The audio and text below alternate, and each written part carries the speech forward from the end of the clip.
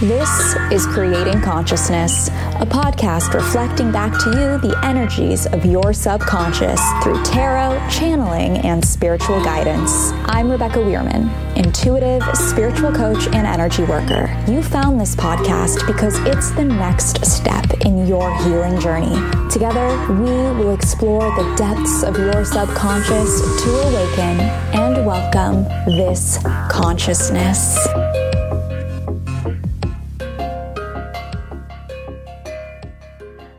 Hello, conscious creators. Welcome to Creating Consciousness, a daily podcast.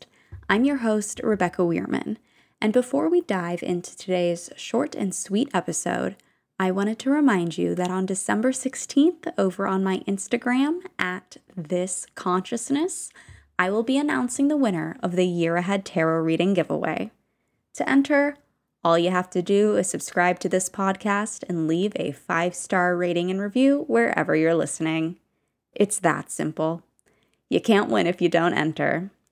Now, into the episode.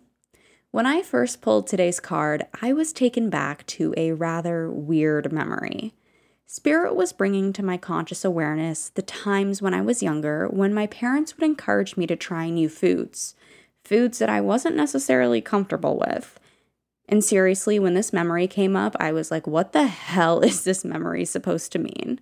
But of course, Spirit laughed back and let me know that they weren't done delivering the message. And that's when they shared with me that by trying new foods that I was uncomfortable with, I was expanding my palate and broadening my horizons. And that's when it hit me. I was growing through experience. And that is the story of today's card, the Daughter of Wands, or more traditionally, the Page of Wands. The Daughter of Wands is the I'll try anything once type of girl, and yeah, she probably does mean anything because she's still got some growing up to do. But her innocence and curiosity definitely equates to her fearlessness. And there's totally a sense of restlessness about her as once she experiences growth, she just wants more. She's on a quest for knowledge, and nothing is going to get in her way. She's a true artist and such a free thinker, a total Aquarian energy. I'm sure as I'm saying all of this, you're imagining a friend or even yourself who totally lives or wants to live in this energy.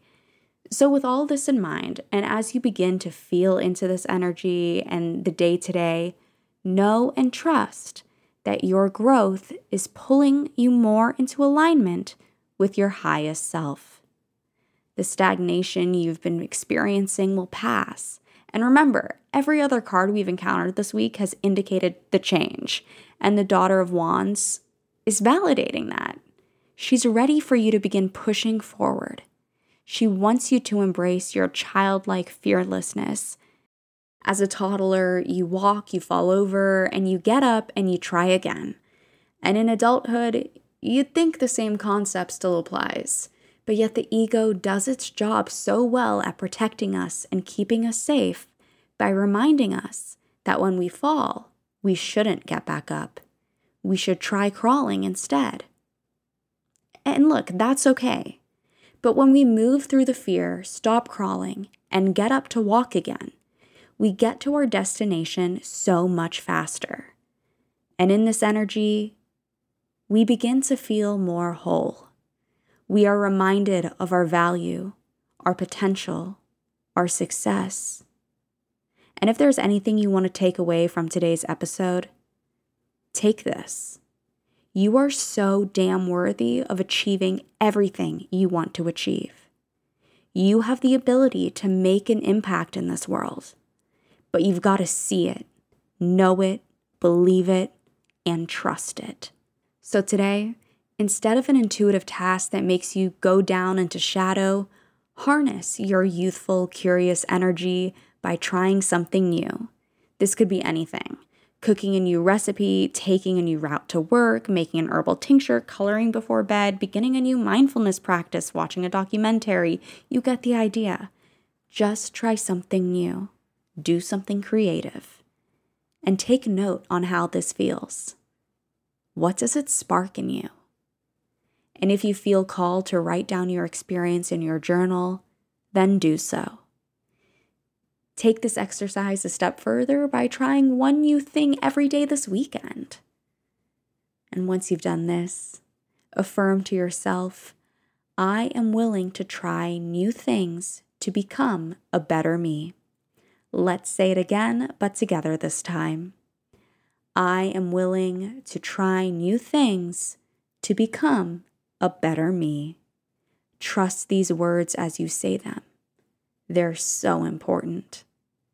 If you're seeking community in a time when it's difficult to connect with others, then consider joining the free Creating Consciousness Mighty Network, where you'll be able to connect with like-minded individuals on their healing and spiritual journey. This is a safe space for you to show up and explore your subconscious. To join, visit creating-consciousness.mn.co or head to the show notes for the link. I'll be back on Monday to check in and provide more divinely channeled wisdom from Spirit. Until then, conscious creators.